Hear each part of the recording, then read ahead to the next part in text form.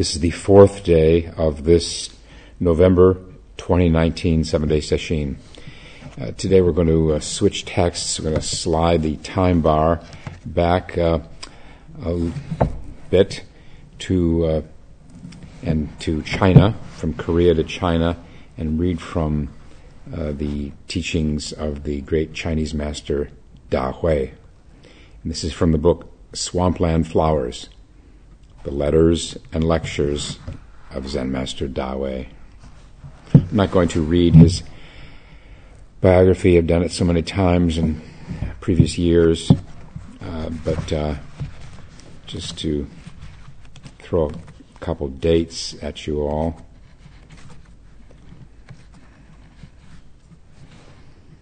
He's born in 1088.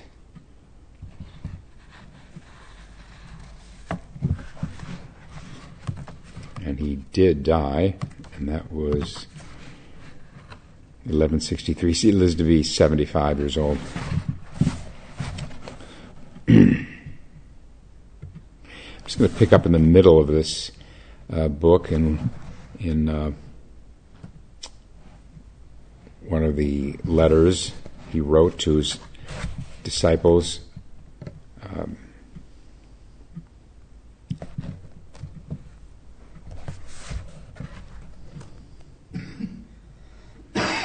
This is the letter. Haven't you read how in the old days Master Zhu Hu said, "The patriarchs coming from the west only means that winter is cold and summer is hot. Night is dark and day is light." That's the end of Zhu Hu's words. And then Da Hui comments, "It's just that you vainly set up meaning where there is no meaning. You create concern where there is no concern. Impose inside and outside where there is no inside or outside. And talk endlessly of this and that where nothing exists."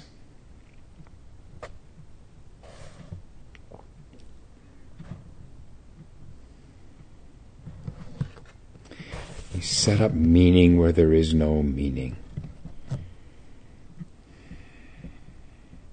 There's a famous Japanese death poem where the dying man said, "Life is like a cloud of mist emerging from a mountain cave, and death a floating moon in its celestial course.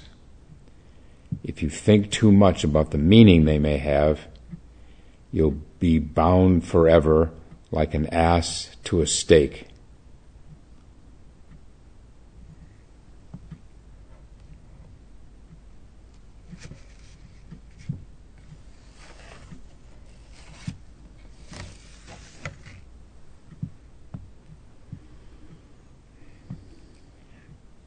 In Zen, we see that it's difficult enough to just live fully and not live fully without the intervention of thoughts, just to be one with every aspect of our life. When we can do that, and it may be seldom, maybe a little more often as we go along, when we can do that, then meaning is not a problem anymore. That is the meaning.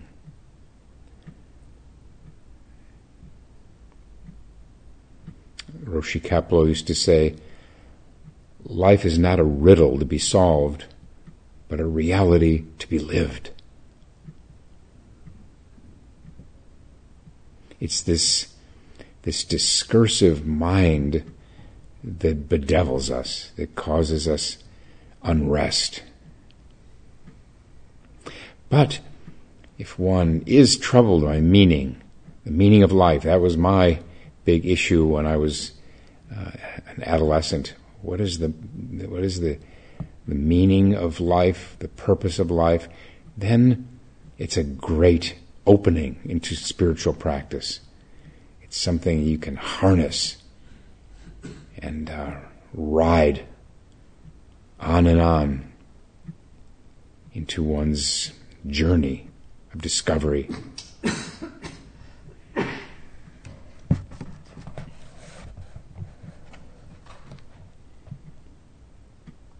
So he mentions here all these things, setting up meaning where there is no meaning, creating concern, imposing these ideas of inside and outside, talking endlessly. And he says, therefore your cessation cannot be perfectly clear, that is your quieting the mind, cannot be perfectly clear so that you cannot be independent of the senses and their objects.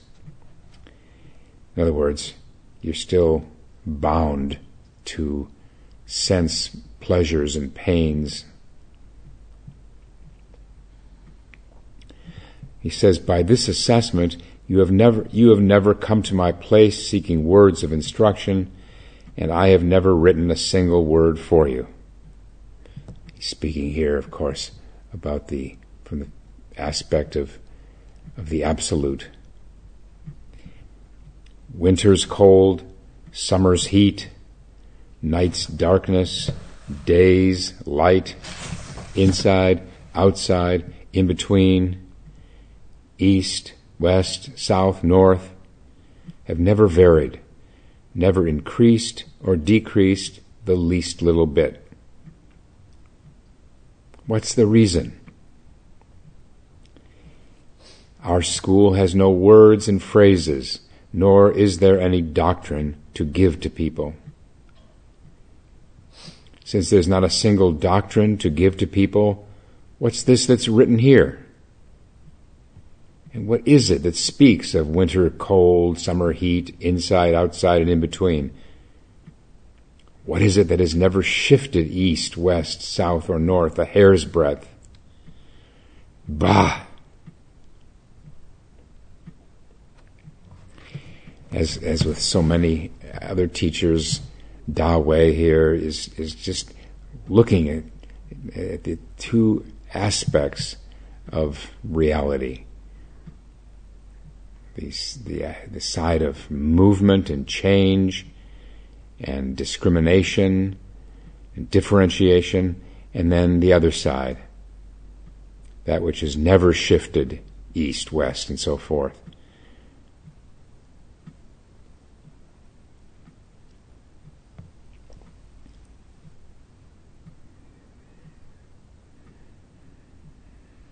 When he said there's not a single doctrine to give to people, I suppose one could say, well, what about all this teaching? What about, let's say, teaching of the Four Noble Truths? What about teaching of impermanence and so forth? Well, these are just laws. They're not something you necessarily have to believe. You'll come to it. We come to it eventually because it's the way things are. Everything is in flux. Everything is impermanent. Suffering is pervasive. If you call these doctrines, well, all right, but they're just statements of things as they are. That's what the Dharma means, the law, the truth.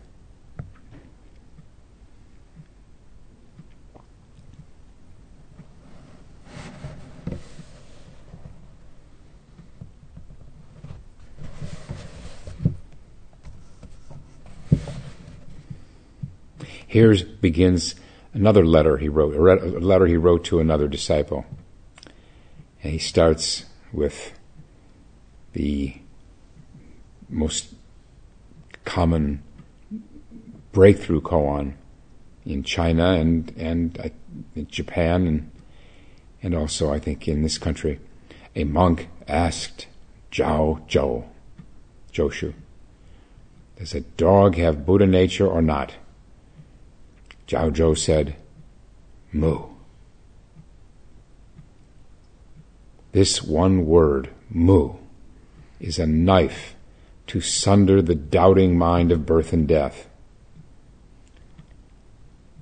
The handle of this knife is in one's own hand alone. You can't have anyone else wield it for you. To succeed, you must take hold of it yourself. You consent to take hold of it yourself only if you can abandon your life. If you cannot abandon your life, just keep to where your doubt remains unbroken for a while. Suddenly you'll consent to abandon your life, and then you'll be done. Only then will you believe that when quiet, it's the same as when noisy. When noisy, it's the same as when quiet. When speaking, it's the same as when silent, and when silent, it's the same as when speaking.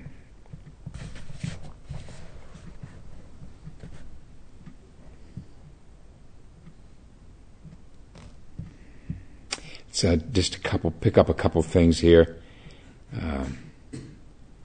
This is a knife to sunder the doubting mind of birth and death. When we're in the grip of questioning, this is what doubting means, and usually in Zen texts, when we're in the grip of questioning and perplexity, this mu, or it's the other breakthrough koans. What is this? What am I? Who am I? This mu, or those other koans, can cut through this state of unrest, of questioning. When he says you consent to take hold of it yourself only if you can abandon your life. Now, this does not mean anything as dramatic as doing something, any kind of self-harm. When it says abandon your life, it means abandon your life of thoughts, which is really no life at all. But for until we've let go of it, it's the only life we have. Most people cling ferociously to their thoughts.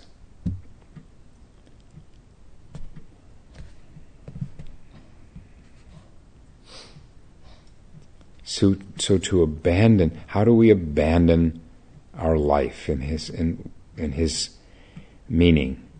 It's to be willing to detach from thoughts and lose ourselves completely in the practice we're working on.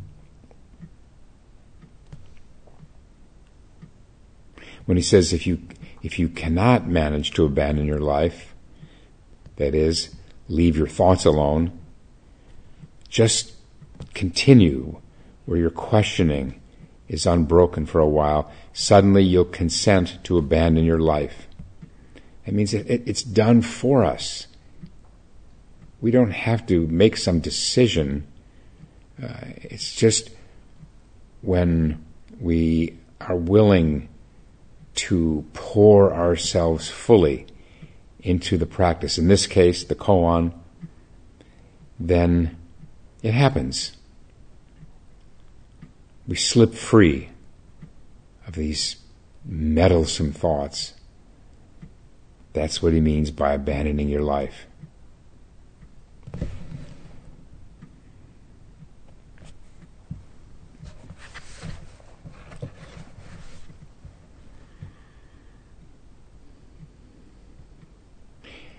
And it can be frightening. It's a common experience when one experiences a fleeting moment of no thought, to feel fear. Probably all of us who've gone that way have had that fear. I hear about it in Doksan commonly enough. It's the fear of the unknown. we're so used to being embedded in our thoughts, then when they're gone, even briefly, it's jarring and it can be frightening. Our underpinnings are momentarily gone.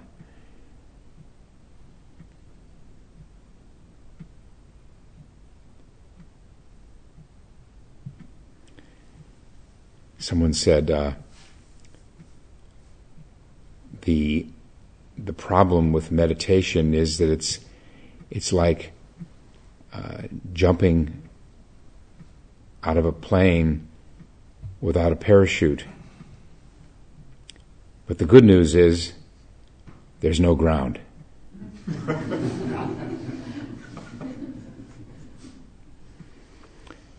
There's a lot of understanding behind that.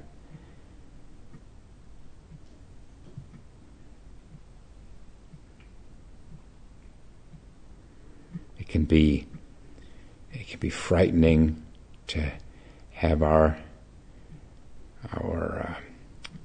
coordinates, our time-space coordinates suddenly gone, because all of that is in the realm of discursive thought.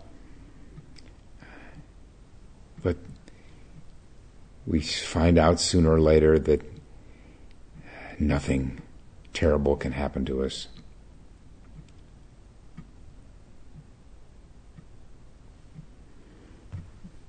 There's this experience that probably many people have heard about, where someone is released from prison after many, many years in prison, and it's so frightening to have all that freedom that sometimes they'll commit another crime to go back to be put back in. They suddenly have the bars gone. It's so counterintuitive. Who wouldn't want that freedom? And yet, so much of it is what we've gotten used to. This realm of no thought, no mind, is something that people seldom experience, and so it's unfamiliar ground, or no ground.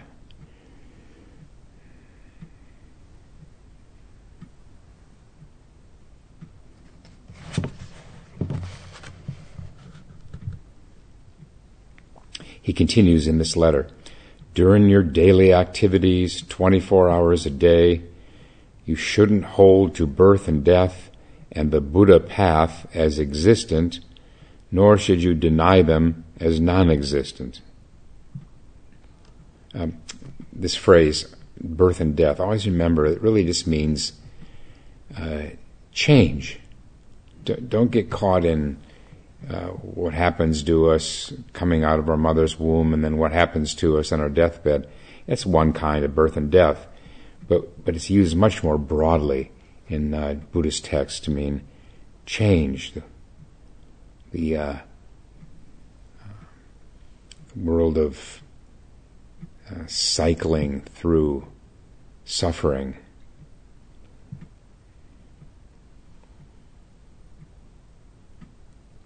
And then he repeats, a monk asked Zhao Zhou, does a dog have Buddha nature or not?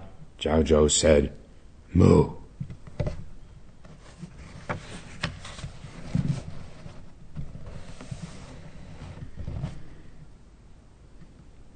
And then another letter. Old layman, your actions and behavior are in subtle accord with the path, but you have not been able to get the burst of power. I mean, to go that final bit, to get beyond the discursive mind. If in your daily activities, responding to circumstances, you do not stray from your past footsteps, though you haven't gotten the burst of power, still on the last day of your life, the king of death will have to fold his hands and submit.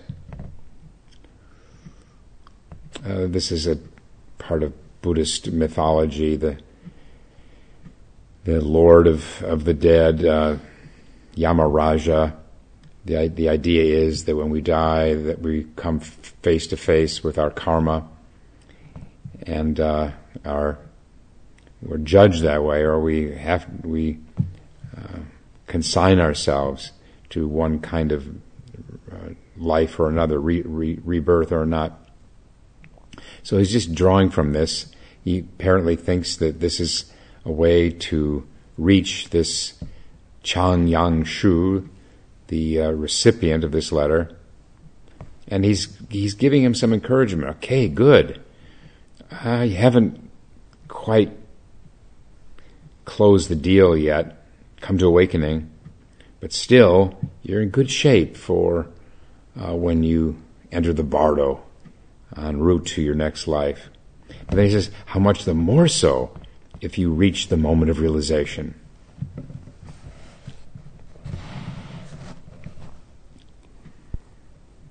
Buddhist teaching is that we are reborn in accordance with all of our actions of our life and previous lives as the basis, and as our last thought as the governing cause. You could say what we're doing in Sesshin is going to indeed serve us well for how to maintain the poise and calm of mind that will serve us when we're on our deathbed and beyond. He continues, though I haven't seen you in person, as I consider the things you do, I find that you strike a balance between great and small, without any excess or insufficiency. This is where you are in harmony with the way. See, he's still delivering the good news. At this point, don't have any thoughts of affliction, and don't have any thoughts of the Buddha Dharma either. Both the Buddha Dharma and afflictions are extraneous matters. This is pure Zen. You don't need to be dwelling on these things. Be free of them. Yet don't think of them as extraneous matters either.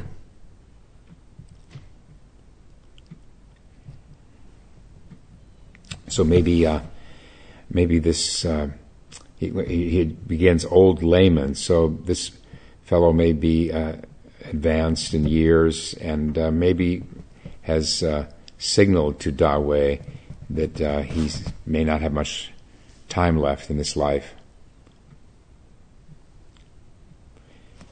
And then Da Wei switches to more general teaching. He quotes another master, sentient beings are inverted. They lose themselves and pursue objects. And then he comments, addicted to their taste for petty desires, they willingly receive immeasurable suffering. This could give many of us the chills when we consider how, addicted, how attached to pleasure we are and avoidant of pain, attached to our desires.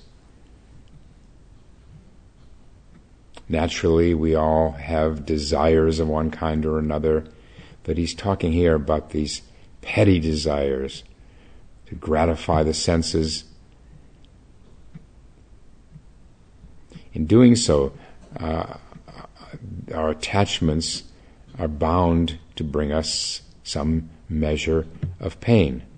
It's not that they're wrong or we're bad to crave pleasure, but that inevitably we become attached to the objects of our pleasure, and inevitably they end at some point. We will not always be able to buy things that will gratify our desires, and then we suffer some pain.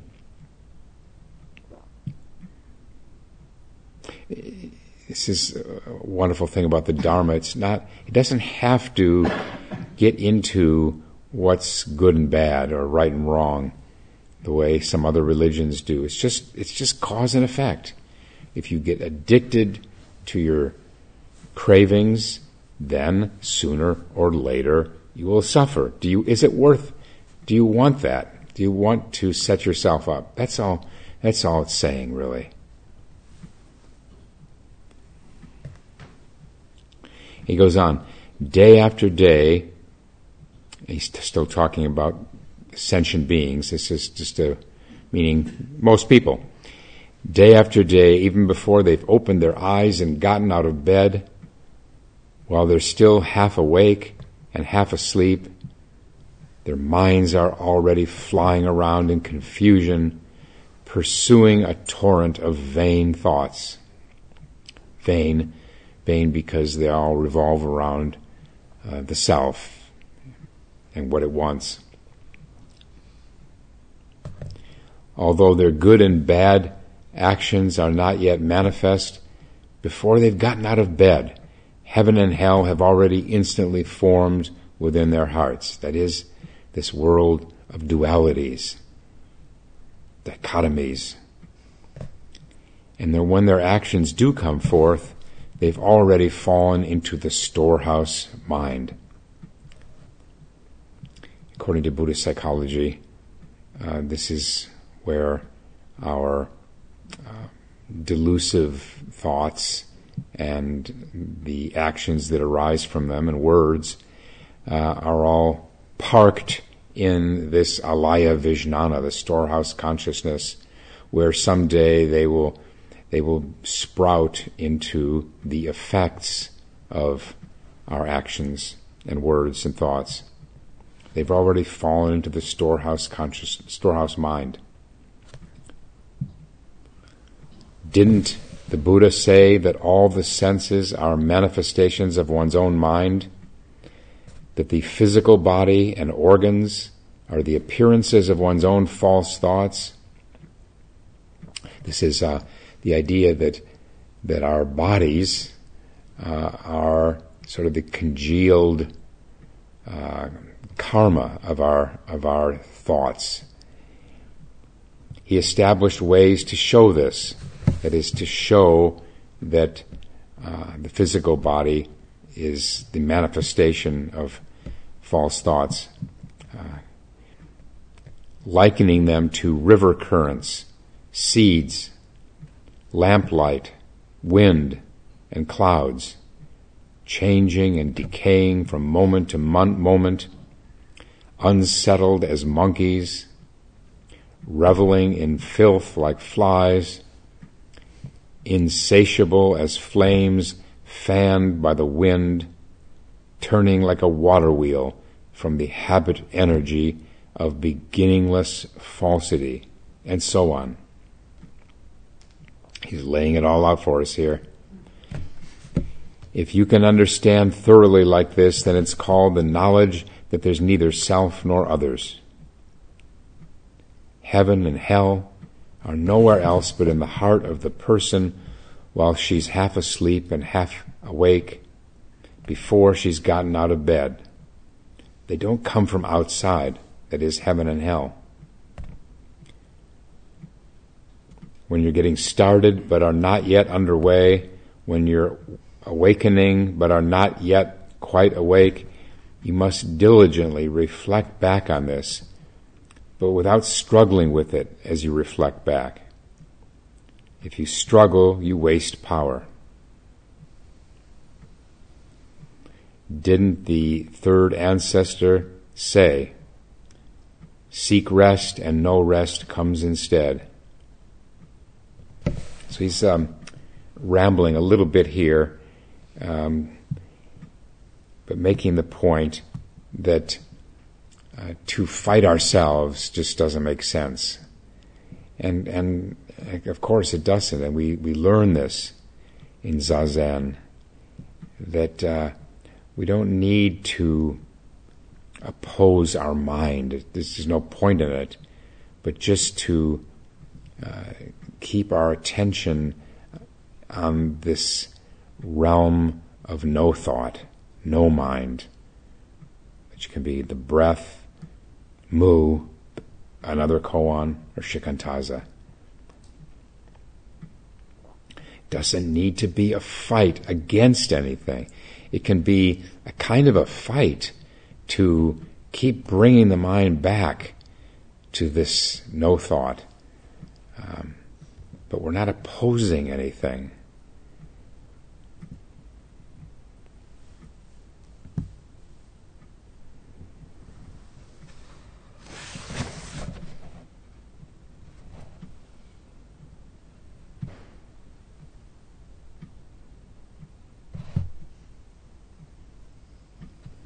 And then he quotes another of his predecessors in China, Yung Chia. Walking is also meditation. Sitting is also meditation. Speaking or silent, moving or still, the body is at rest. To which he comments, these are not empty words. Please act according to them without ever changing. Then, although you have not yet witnessed the scenery of your own fundamental state fully, though you have not yet seen your own original face clearly, what was raw will become ripe, and what was stale will become fresh. Be sure to remember, where you save power is where you gain power. They have this meme in Chinese Buddhism, Zen at least, about saving power, conserving. Another translation is conserving power, conserving energy, and it's all refers to not dwelling in thoughts. Basically, thoughts drain our energy, and when we're not caught in thoughts, then we are, as he says, saving power, and that means gaining it.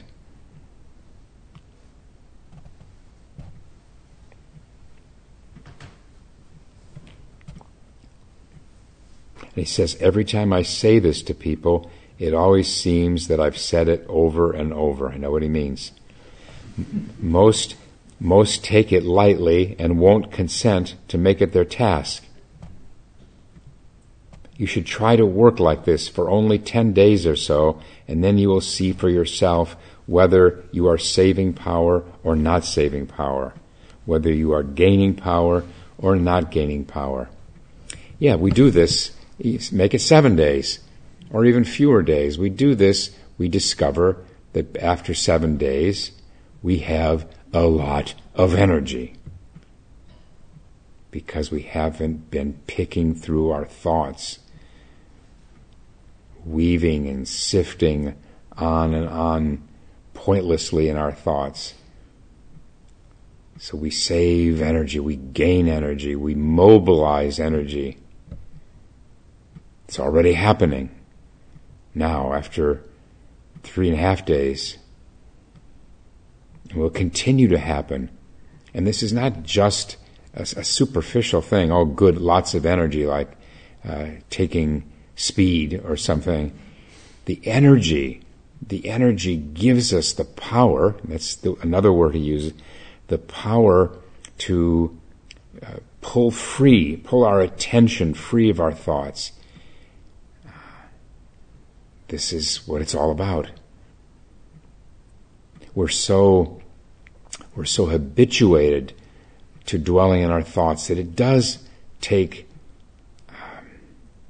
power to turn away from the thoughts, return to the practice over and over and over. It becomes easier as the days pass in Sesshin. Yes, we also, if we're going with less sleep, there's also in a different way, there is some fatigue coming. Everyone gets tired by the end of Sesshin, but simultaneously there is this mobilizing of energy because we're not squandering it in our thoughts as much as we do outside Sesshin.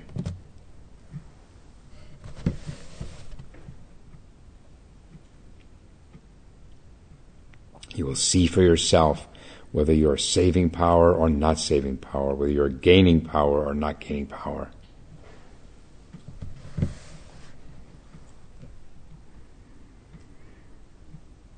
This is what the Japanese call joriki.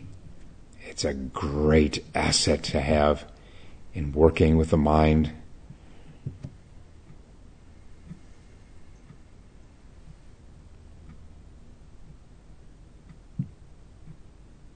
And then he again addresses.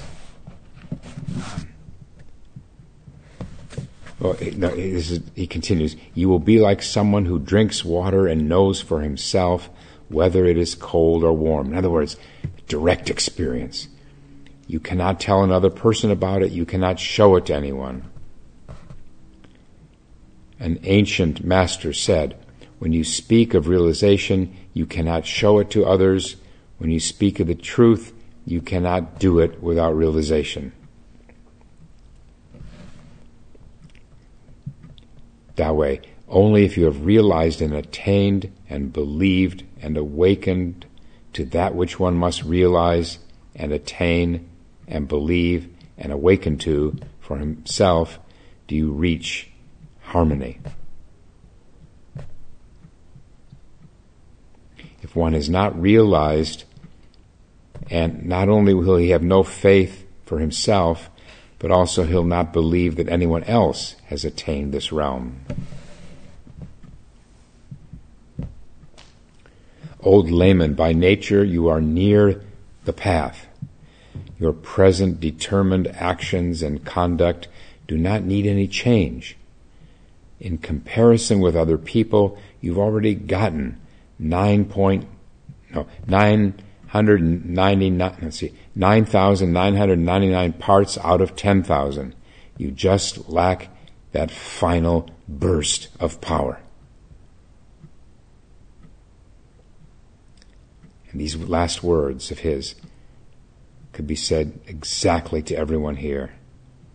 To have gone this far in Sesshin, sitting day and night, you've already gotten 9,999 parts out of 10,000. What about that last part? That last surge to finally break free of this discursive mind, break free of the self,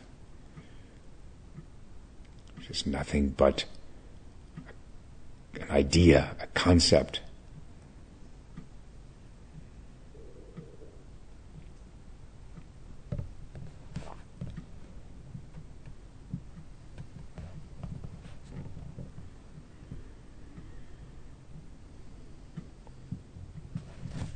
Those who study the path often understand rationally without getting to the reality.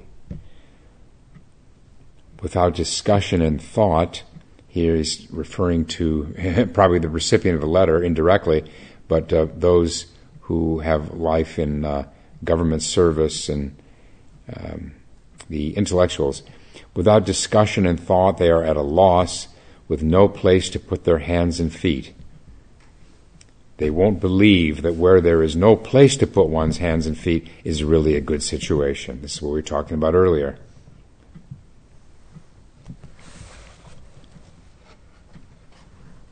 It takes courage, doesn't it? It takes courage to leave this known and familiar world of thoughts and venture out beyond them into what? What is beyond them?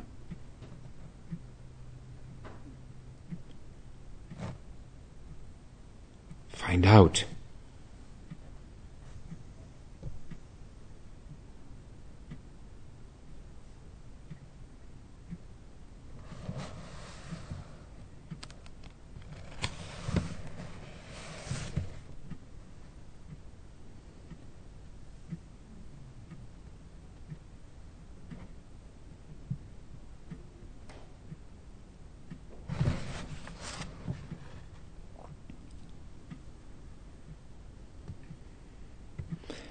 The Buddha said, the Tathagata, that's the Buddha referring to himself, the Tathagata uses all sorts of similes to explain all kinds of things, but there is no simile that can explain the Dharma. Why? Because the road of intellectual knowledge is cut off. The Dharma is inconceivable. That is, it can't be encompassed in concepts. Those are the Buddha's words. And now, Da Wei, truly we know that thought and discrimination obstruct the path. If you can cut off before and after, so the past and the future, then the road of intellectual knowledge will be cut off by itself. If you can cut off the road of intellectual knowledge, then talk of all kinds of things as all this Dharma. Once this Dharma is clear, then this very clarity is the state of inconceivable great liberation. This state itself is impossible to conceive. Since the state is inconceivable, all similes are also inconceivable, and all kinds of things are also inconceivable. And this inconceivability itself is also inconceivable. These words, too, are inapplicable, and this inapplicability is also inconceivable. Pushing on like this ever more exhaustively, whether it's things or the Dharma, similes or states, they are like a circle with no starting point, no beginning and no end. All are the inconceivable Dharma.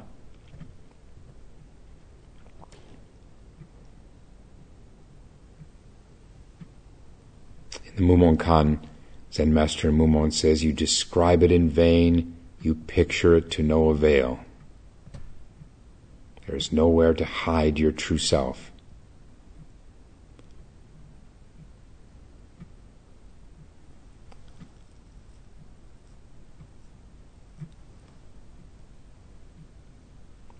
What he's saying is so profound, but it took me a long time for that to get it, that it's not anything we can conceive of, this true nature of ours,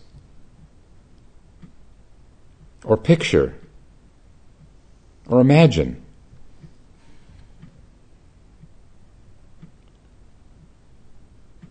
Another Chinese master put it very simply, it does not enter through thought.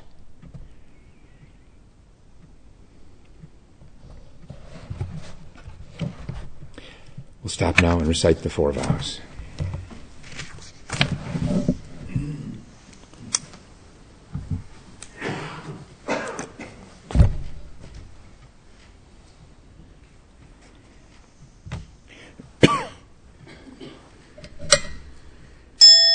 All beings without number, I vow to liberate endless blind passions. I vow to uproot dharma gates beyond measure. I vow to penetrate the great way of Buddha. I vow to attain all beings without number. I vow to liberate endless blind passions. I vow to uproot Dharma gates beyond measure, I vow to penetrate the great way of Buddha. I vow to attain all beings without number. I vow to liberate endless blind passions. I vow to uproot Dharma gates beyond measure. I vow to penetrate the great way of Buddha. I vow to attain